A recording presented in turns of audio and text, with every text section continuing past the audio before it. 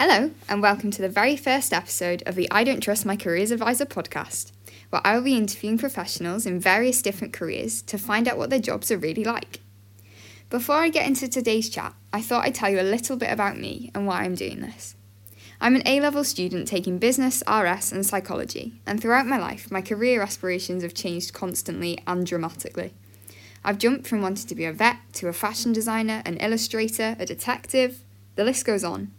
I've had a long-standing passion for health and fitness, so I'm studying to be a PT, but at the moment, I'm not sure whether that's what I want to do as like a final career, or whether it's just something I want to do to earn money while I'm at uni. I love podcasts, and I hope that it'll be helpful and interesting to chat with people who work in very different industries, starting with Helen, who's a long-term friend of ours and is a matron in the NHS. What is your job role description?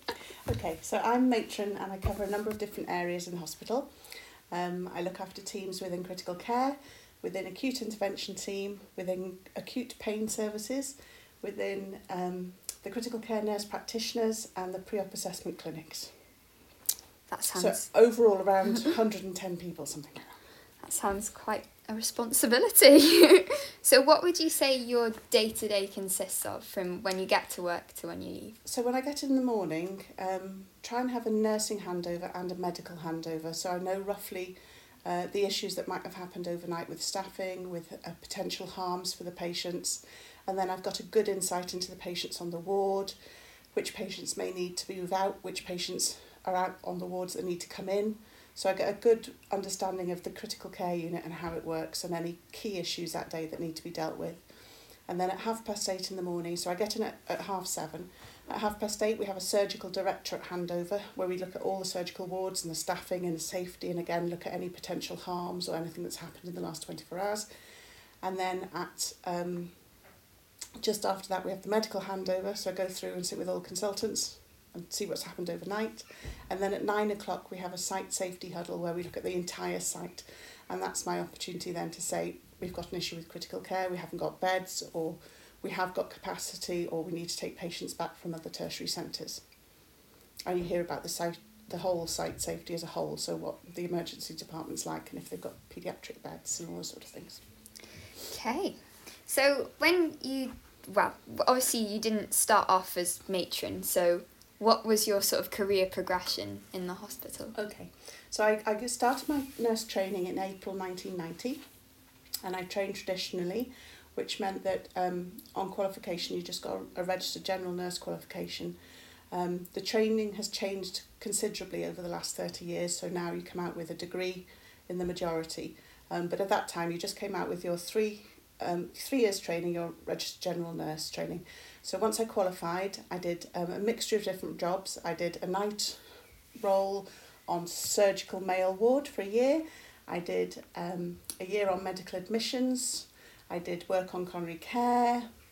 I did work on medical high dependency, and then I went into intensive care, because the frustrating thing for me was I really loved looking after the sick patients, and I really got frustrated when I had to hand them over to critical care and then I didn't know what happened to them. So it was a good platform, a good basis of training, loads of different specialities that set me up well for intensive care. Wow. So when did you decide that being a nurse was what you wanted to do? Do you know what, Matilda? I don't think I ever did. I always wanted to be a physio, and particularly a sports physio. But A-levels and sciences didn't really go my way. And I was doing my A-levels and I was unsure what I wanted to do, as you are at 16, 17. And the headmaster of my school said, I think you should try nursing. And I'd always been really squeamish about blood, didn't like hospitals at all. I'd been quite ill as a child a couple of times, so didn't have good experiences of being in hospital environment. So I did some voluntary work at a hospital that's now shut called the City of Chester Hospital. And I did 2 mornings a week after my A-levels alongside a job. And I really loved it. And it was a care of the elderly ward. I didn't get to do an awful lot hands-on, but I got to see an awful lot.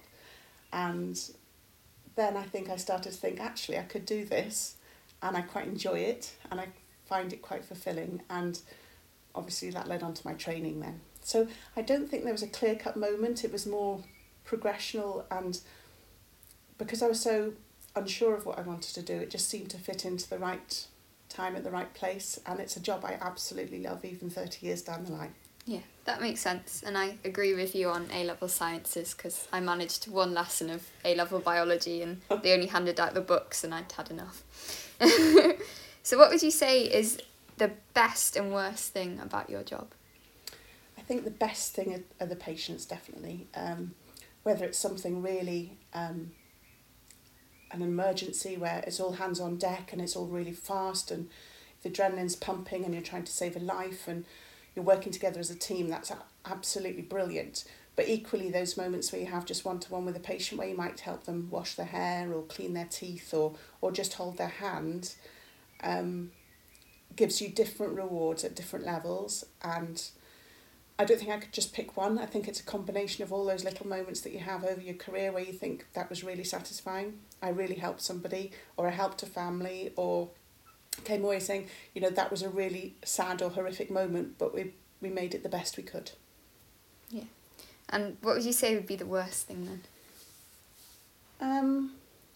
I think some tragic deaths are particularly hard, and that's when you lean on each other as part of a team.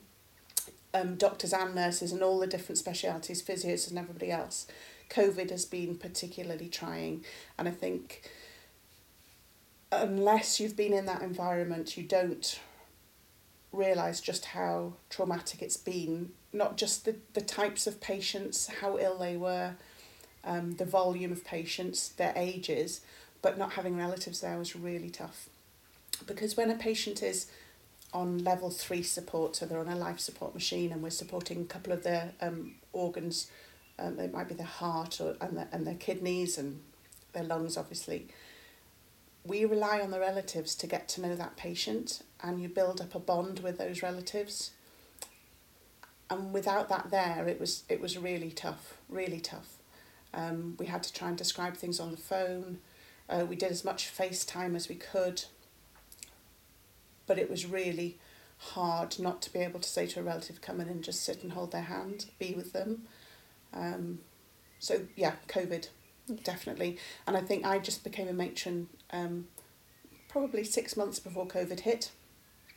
And we also moved the department as well into a bigger department. So not only did we have COVID, we had a completely new ward to work with, which wasn't built for critical care.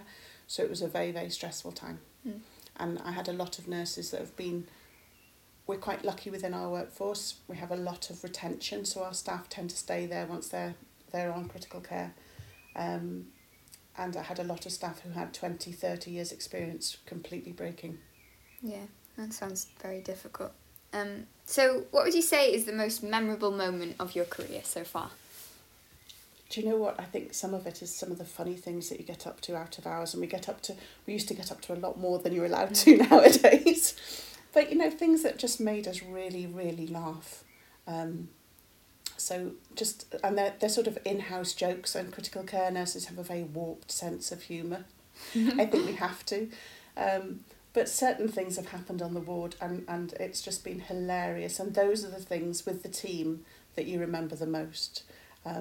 One thing comes to mind, it didn't happen with me, it happened with another sister, where one of the consultants went to go and put a gown on to go and visit a patient in an isolation cube, and he picked up the wrong item and he put a shroud on, and because he was in the isolation room with this full shroud which has a curly neck and curly and he was a big butch consultant, we couldn't tell him we were laughing that much outside until he came out. So it's things like that make the bad times equally good, and you share a lot of stories together and a lot of tales, and it's a real tight-knit group of nurses. It's lovely. Yeah. And finally, what is one thing you wish you knew at 17, or some advice that you'd give to anyone? I think it's a really hard time at 17. I think not only have you got your hormones, you've got your A-levels, life's about to change, you may or may not go to university. I think my biggest advice is just believe in yourself, follow your heart. You can't do anything wrong at that age. I think if you make a wrong decision, there's always time to change. But as long as you go into something with passion behind you and a real desire to learn about it, I think you'll carry forward with whatever you do. You know, my son's 17 at the moment, so I do understand a little bit about what it's like to be 17. And it's very, very confusing. It's very hard. And I think social media hasn't made things easy for you guys at all. And COVID's not made things easy for you guys at all. So choose something you're passionate about, give it a go. And if it doesn't work out, you've got plenty of time. Don't be hard on yourself. And I think the most important thing is enjoy yourself and be safe. Thank you. Thank you very much. So, I hope you enjoyed that chat with Helen. It was really interesting for me to talk to her about her job and about what she does on a day-to-day basis, because even though I've known her for years, it's not really something that we talk about. I thought, to be honest, if I was going to choose a job as a nurse or a matron, it'd definitely be the camaraderie and the sort of teamwork element that she talked about that would make it sound interesting and make it fun and enjoyable. And I can imagine it's a really rewarding but also a really difficult career, especially with what we've had recently with COVID. Obviously, everybody's been affected, but I think, obviously, if you're working in the NHS, it's going to affect you the most. It's something that's been quite close to us as well, because my dad is also an intensive care doctor. So, yeah, we've sort of experienced firsthand how difficult it was for healthcare workers, but hopefully, obviously, we won't have a pandemic again, or not in any time soon anyway. So I would say that's not something to put me off or put people off going into healthcare sectors in the future. But it's part of the job, and it's something that they have to deal with. And, you know, they do whatever they can to make people in the most difficult times of their life feel a little bit better. And I think that's really important and really valuable. So, yeah, I'll see you I won't see you because that's not how this works, but I'll talk to you next week.